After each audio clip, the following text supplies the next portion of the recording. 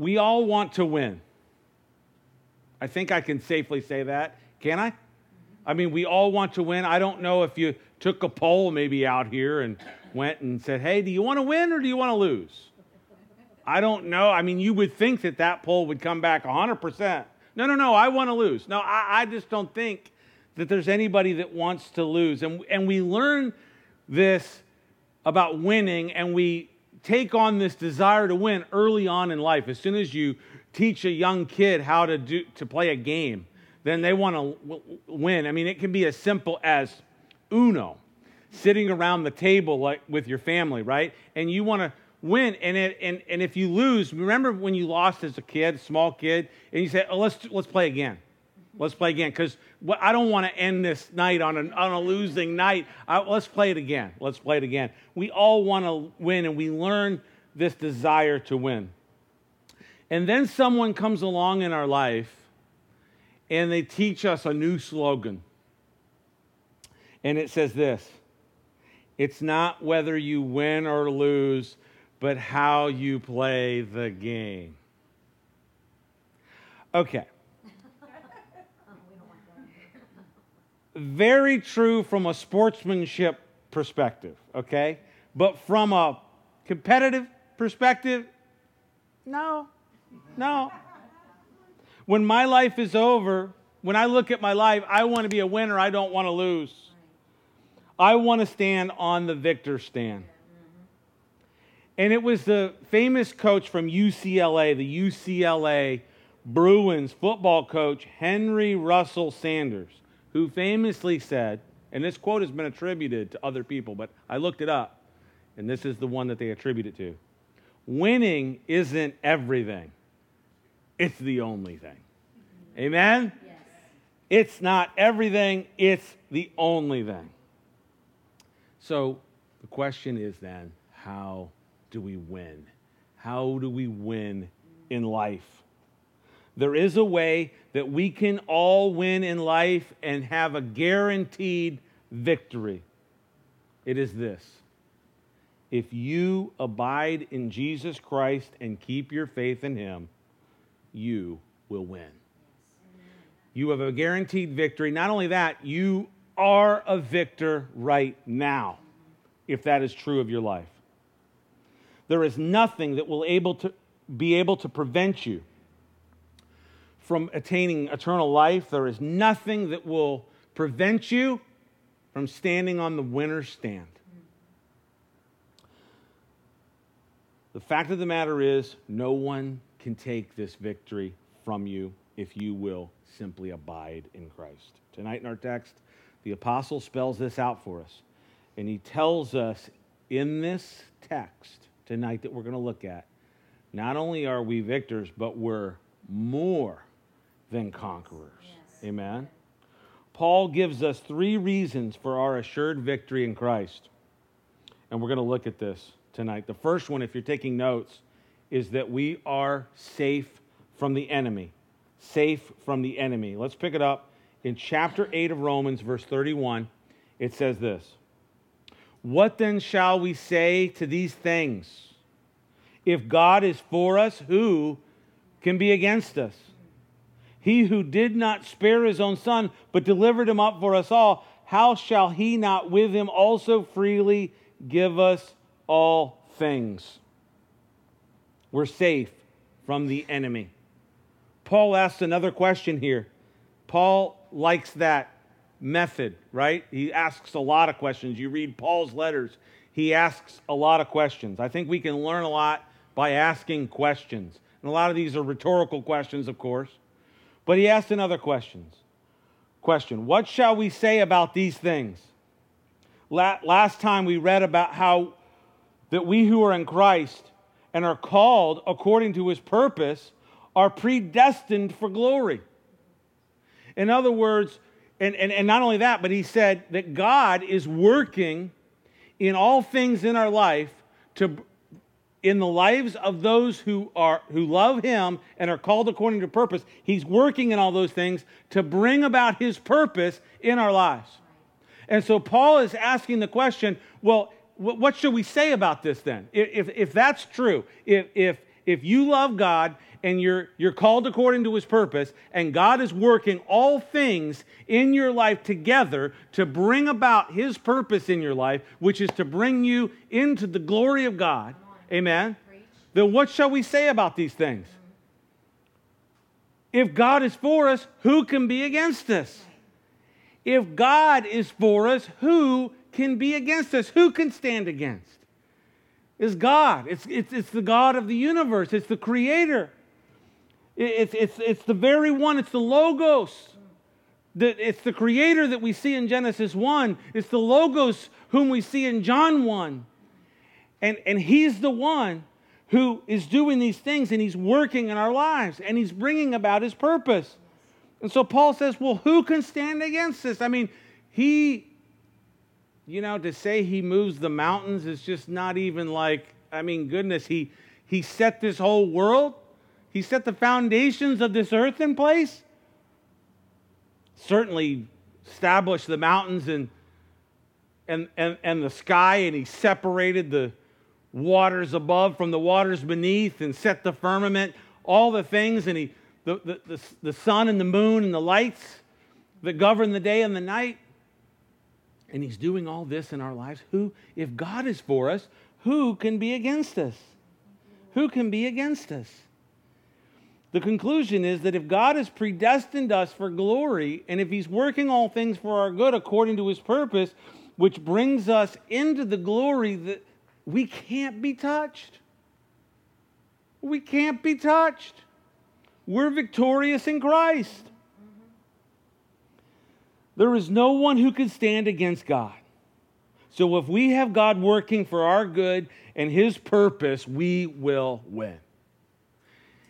Not only will we win, but we are winners now. Amen? We're victors. We're victorious. The enemy can bother us, certainly. The enemy can bother, try to distract, but he cannot defeat us if we continue to abide in Christ. God will not allow this. We are safe from the enemy. Well, there's a bunch of other stuff that happens in our life, right? It's not always the enemy. Sometimes it could be another person. It could be circumstances that might try to get us down. And those are usually when, you ever see in the movies where, things are going bad and bad and bad, and then something happens. It's not even an interpersonal thing. It's like a flat tire, and the flat tire causes them to be late to the job interview or whatever. And it's the spiraling out of control, right? God's working in all things. Amen. If we've got a flat tire, man, I tell you what, man, I'm always thinking about what God's doing in terms of timing, in terms of positioning me even geographically. Right. Oh, I didn't make that light. Oh, well, I'm going to be late. Well, maybe it's a good thing. Got that flat tire, got this. Maybe God wanted me to talk to this person. Maybe God orchestrated this situation. God's working in all things in the lives of those who love him and are called according to his purpose. And he's bringing that purpose about in our lives. And no one can stand against. If God is for us, who can stand against us? Who can be against us? Amen? And not even another person. Not even another person. So we need to learn from that. And not allow, when things happen, and maybe it is interpersonal, something is just going bad, with another person. We need to step back and just have that kind of adult Christian perspective, right? We need to not be like, I don't know where this came up. This is just coming to my mind right now. We all have like this child within us. Like sometimes we want to be 10, But we're not 10. We're not 10. We're however we are, old we are. And wherever we are in our relationship with Christ, and it's time that we kind of took on these things. It's time that we took on this perspective. And that's what Paul wants us to do. He's encouraging us. Christian, you need to think this way. This is the worldview that you need to have. Everybody's got their worldview. There are people out there that have basically a fatalism is their worldview. And they'll say, it wasn't meant to be, or it's going to be, or, and they're not even attributing that to like God working. They're just saying something out here is just, working. Some other force, some other roll of the dice, some other thing of chance, But we've got God. We've got God. And if God is for us, who can be against us? Now, the next question is, how much is God for us? Right? Let's look at that verse again. He says, what then shall we say to these things? If God is for us, who can be against us? And I ask the question, well, how much is he for us? How much is he for us? Well, Paul kind of answers that question. He says, he who did not spare his own son, but delivered him up for us all, how shall he not with him also freely give us all things? How much is God for us? You might be here tonight and say, well, let me think about that. Let me think. Not quite sure. Not quite sure. Well, let me just think about it for a second. How much is he for us? How much is he for us? Well, there it is. He gave us his one and only son. This is the way Paul said it in this verse. He said, God did not spare his own son. And what he is basically, the way he worded that is he's hearkening the readers back to another occasion, to the Old Testament, when someone did offer their son, but their son was spared. You remember in Genesis chapter 22, God had asked Abraham to go on a journey, a 3-day journey up to the area of Moriah, up to Mount Moriah, and offer his son, Isaac, on an altar there. To build an altar and offer his son as a sacrifice to God, to the Lord. And they got all the way up there. And you remember the story because you guys are Genesis pros, right? Genesis 22. Just as Abraham was about to take the life of Isaac to offer him as a sacrifice, God stopped him, right? God stopped him. God spared him. And then he looked over, and there in the thicket was the ram caught in the thicket.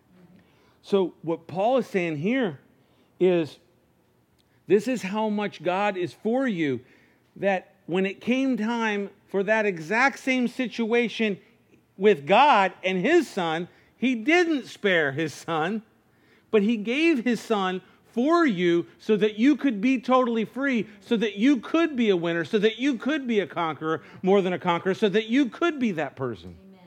So when it came right down to the moment when it was his son, when he was giving his son, Paul says, God did not spare his own son. He did not spare his own son. God did spare Abraham's son, Isaac.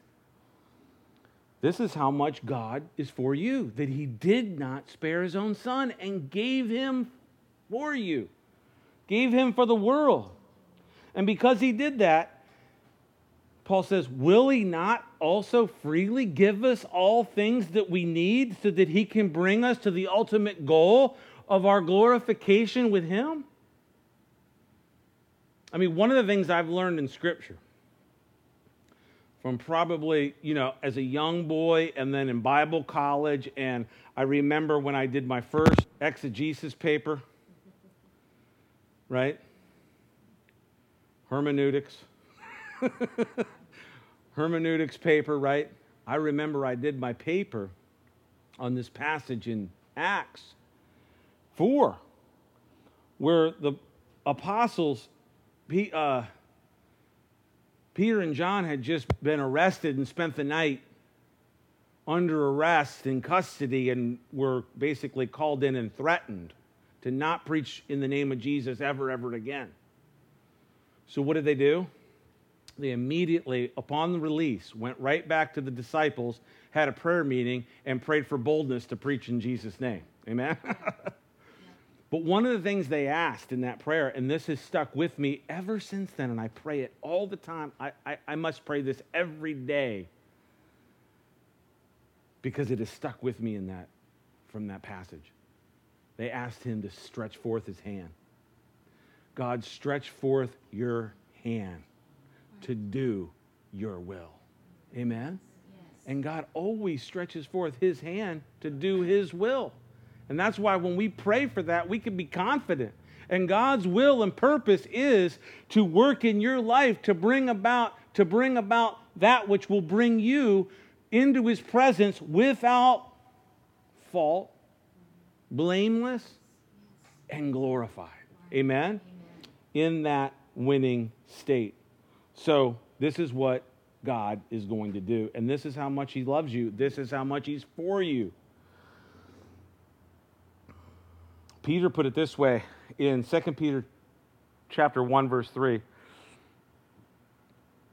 As his divine power has given to us all things that pertain to life and godliness through the knowledge of him who called us by glory and virtue. So whereas Paul is saying, will he not freely give you all things that you need for this life? Well, he is giving you all things. He's given you all things. He has given you all things, and he will give you all things. He will give you everything that you need to live this life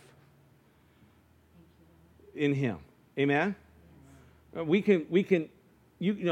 can just be encouraged in that tonight. Have you ever felt like, man, I don't have what I need. I don't have what I need.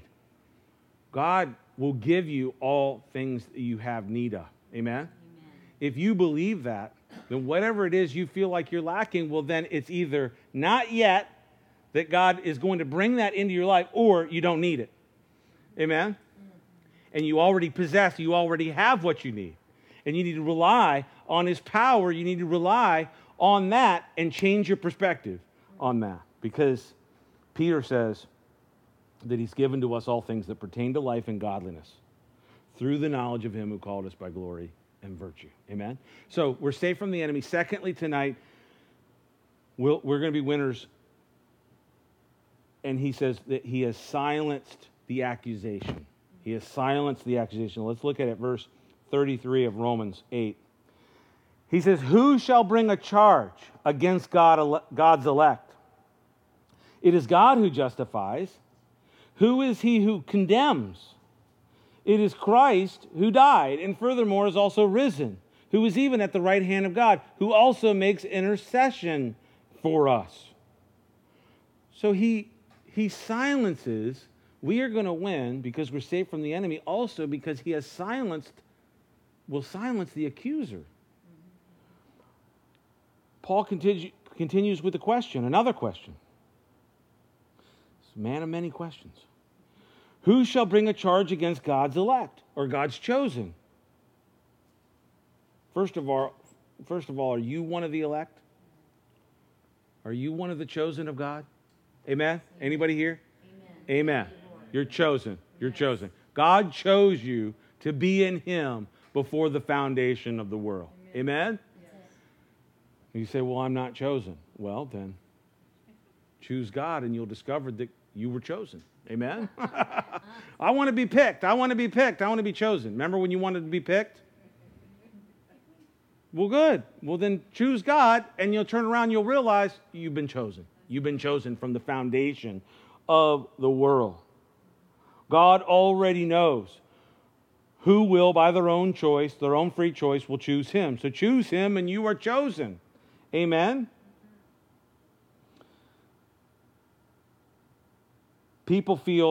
Sometimes people get to a point in their life and they literally do feel like their sin will get the best of them, that their sin will bring them down.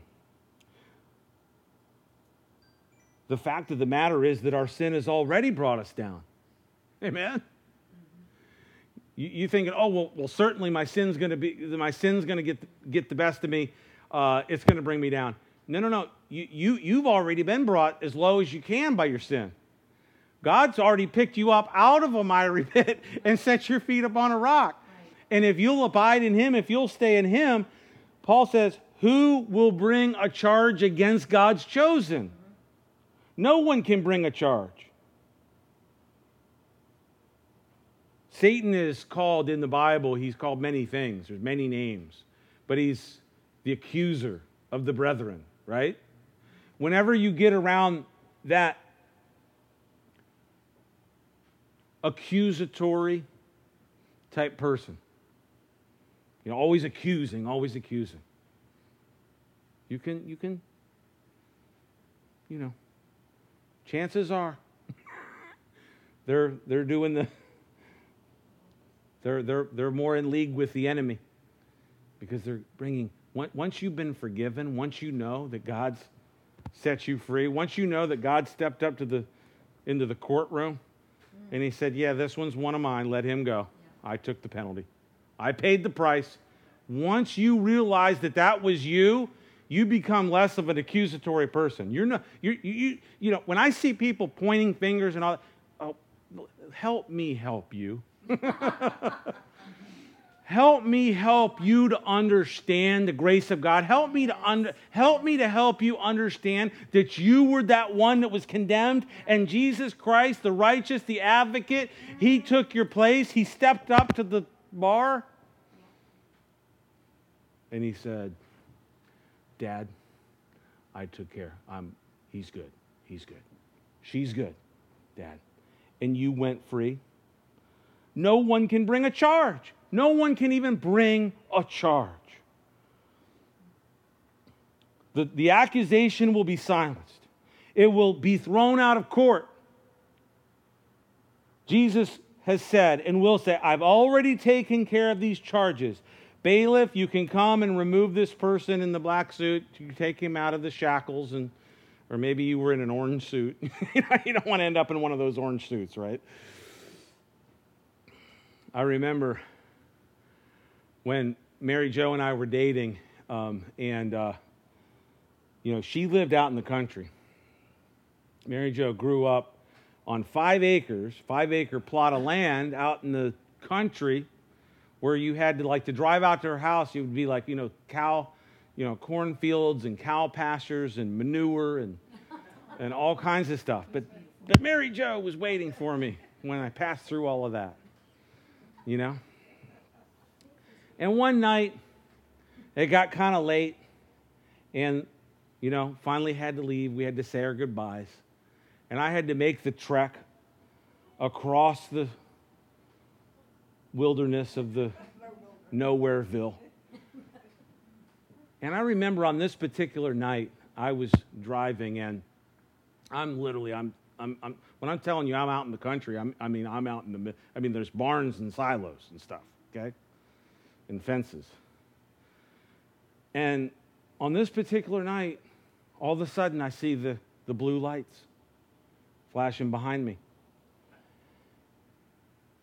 I'm thinking to myself, I'm out in the middle of nowhere. What did I do? What's going on? Pulled me over. He told me that I was speeding. He didn't have me on radar, but that I don't know what the term is, where they clock you with their cruiser. I guess it's a pacing technique. And I said, okay. Well, I got, next day I said, well, I don't think I was speeding. I think I was good. I don't think this is right. And also I'm like 20. So it's like, not only did I not think I was right, I was 20, so I didn't even realize that I could be wrong.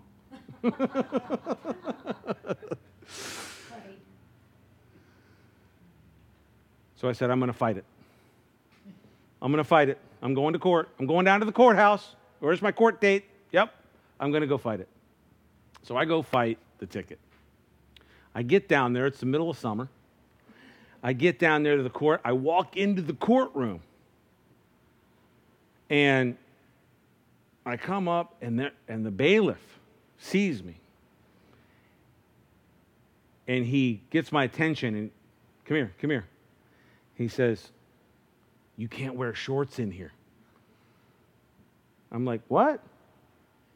You can't wear shorts? It's the summertime. It's not going to go well for you with the judge if you wear shorts. I said, what do I do? He says, well, how far do you live from here? Well, I don't know, 10 minutes, 15 minutes, 20 minutes. Try to run, get some pants on, come back, and in the meantime, I will answer up for you. This is what the bailiff. I have no idea why this happened. So I do that. I run home. I get pants on. I come back to the courthouse, famous courthouse in Manassas. If you want to know why it's famous, you'd ask me after the service. Trust me, it's famous. Dave can tell you. Where was I? Oh, I got my pants. Yeah, and that other thing has to do with that too.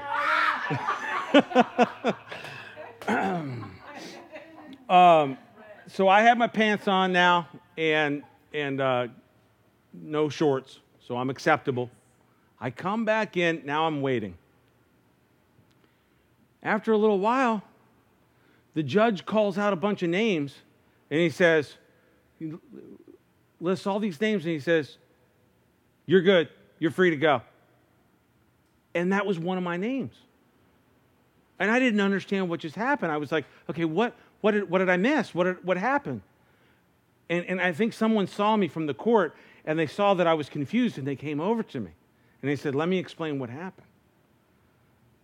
A man in front of you also challenged the same officer and actually proved that the calibration on his cruiser was out of date. And so the judge had to throw out all the charges. Wow. Amen? Amen? No one can bring a charge. Okay. Who will bring a charge against God's elect? It will be thrown out of court. Amen? It's amazing. It's amazing. So the case is thrown out. The charge is thrown out. Christ died for us, and he's now at the right hand of God praying for you in every situation. We've been talking about this. This is a theme that has actually come up. Not only on Wednesday nights in Romans, but we talked about it in our Who is Jesus series. We talked about the golden altar of incense and the prayer of our Savior Jesus, who intercedes at the right hand of the Father, who's interceding for us on our behalf. He's interceding. Look at that. Verse 34. Who is he who condemns? It is Christ who died and furthermore is also risen. It was even at the right hand of God, who also makes intercession for us. Amen? And then the writer of Hebrews says something similar. In Hebrews 7:25, you'll see it on the screen behind me, where he says, therefore he is also able to save to the uttermost those who come to God through him, since he always lives to make intercession for them. What's that? Since he always lives to make intercession. God is going to see you through. Jesus, your Savior, is able to save to the uttermost. When you feel like, well, this is going to get the best of me, who can bring a charge against you? No.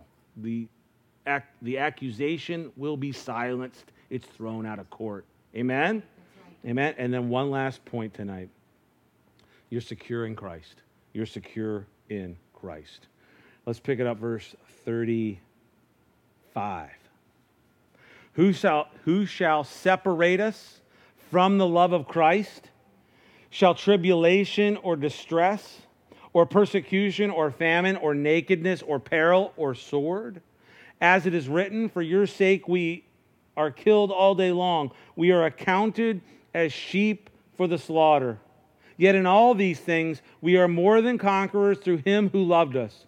For I am persuaded that neither death, nor life, nor angels, nor principalities, nor powers, nor things present, nor things to come, nor height, nor depth, nor any other created thing shall be able to separate us from the love of God, which is in Christ Jesus our Lord.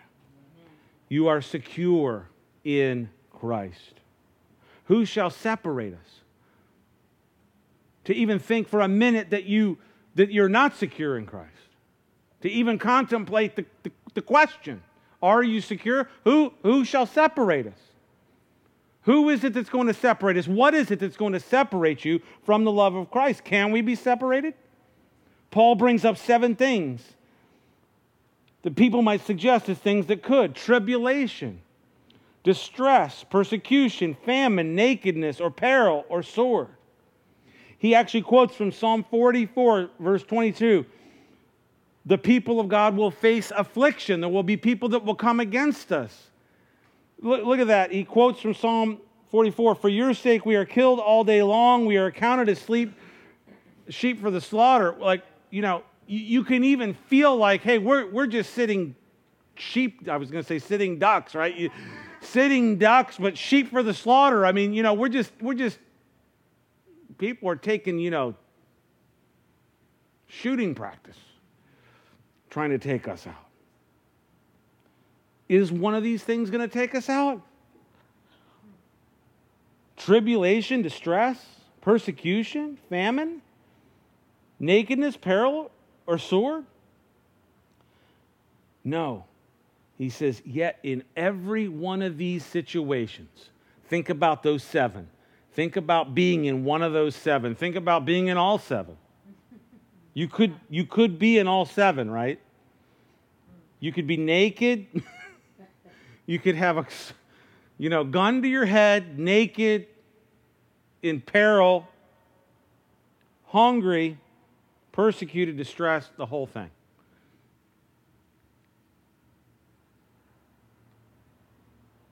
Can any of that separate you from the love of Christ? Can any of it separate you from the love of God? Nothing can. The love of God is bigger than any problem that could arise. Any problem that you have, Christian, the love of God is greater still. You cannot be separated from the love of God. And he says, yet in all these things we are more than conquerors. Even those who have been martyred. Those that have been martyred, I mean, if you give your life for your faith, your life is taken from you. Paul says to be absent from the body is to be present with the Lord.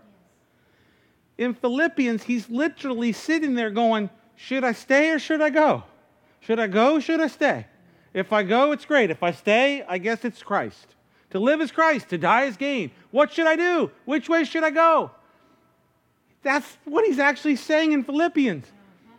So if our lives are taken from us, we are instantaneously taken into the very presence of Christ. What shall separate you from the love of God? Nothing. In all these things, you are more than conquerors. And so Paul put it this way, and God, through Paul, put your status as a victor in a mathematical equation in the New Testament. You in Christ are more than a conqueror. You in Christ are more than a conqueror. There's a literal mathematical equation in the New Testament that tells you of your status in Christ as a victor in Him. Amen? And so that nothing can remove you from the love of Christ. Nothing can separate you. So then Paul finishes it up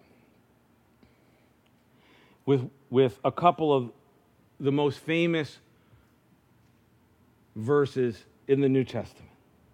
Verse 37, yet in all these things we are more than conquerors through Him who loved us. For I am persuaded that neither death, nor life, nor angels, nor principalities, nor powers, nor things present, nor things to come, nor height, nor depth, nor any other created thing shall be able to separate us from the love of God, which is in Christ Jesus.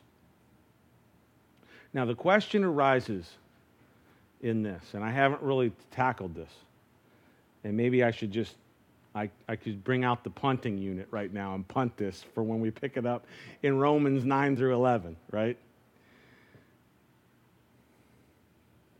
Of all these things, there is, I believe, I'm a firm believer. I'm not a Calvinist, okay? I'm not a Calvinist. I believe that you can freely choose the love of Christ. Believe that's the choice you have. You can't do anything for your salvation, but you can choose the love of Christ, or you can deny, right? So, of all these things, you are not in that verse, but there's nothing outside of you that can remove you from the love of God, that can separate you from the love of God. Neither death nor life, whether you live or die, angels or principalities, the entire power structure in the unseen realm cannot remove you from the love of God.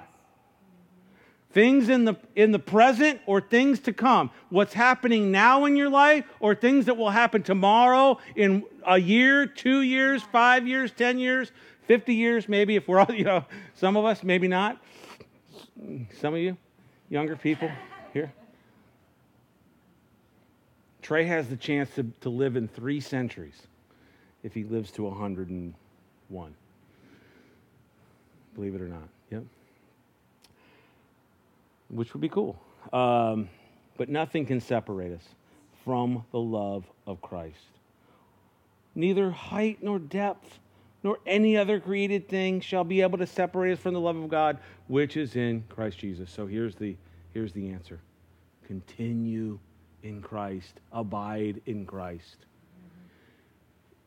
As you continue down this path, I tell you what, there is nothing within me that could... I am confirmed in the faith. I am confirmed in the faith. I believe down in the center of my heart and my spirit, down into, I got to believe it's even down in cellular. It's down into the physical and the spiritual, and it just permeates. When you commit your life to Christ and you continue in that and you have faith and you know that Jesus Christ is your Savior and you continue in that day and night, you confess Him as Lord. And Christian, confess Him as Lord. He's your Lord and Savior. Call upon the name of Christ every day. Confess Him as Lord. Believe upon Him. Trust Him. Tell Him every day, Lord, you are it. We sang it tonight. There is none beside you. Tell Him every day. There's nobody else, Lord. There's nobody else but you. There's none beside you. I want to build my life upon you. And if you'll build your life and you'll allow the Lord to build your life in Him and on Him, nothing can separate you from the love of God. You will literally be confirmed in salvation in the faith of Jesus Christ. Amen? And this is all to say that God's purpose will be done. Amen? God's will be done. God's purpose will be accomplished. And that's something that should encourage the believer. As we look around the world and see all the things that are happening and whether things get better or they get worse. If they get better or they get worse, we know one thing as a believer, that God's got the whole world under control and His will and purpose will be accomplished. And we've already skipped ahead. We've already skipped ahead. Remember? Spoiler alert. Everybody was worried about spoilers, with Marvel, with Endgame. I actually read things on a good friend will not ruin the movie for another friend.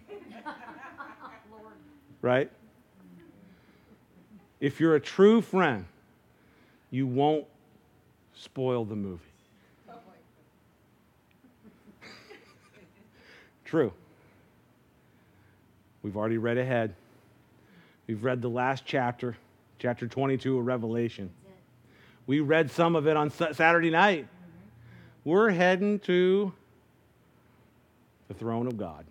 Amen. The very throne of God, the tree of life, the crystal river and the crystal sea, and everything else he has for us. Amen. It's not going to be harps and bows and chubby baby cherubs. It's going to be blow your mind type stuff. Amen. Amen. So be encouraged tonight. We will win. You're a winner. If you're in Christ, you're a winner. Just keep abiding in him.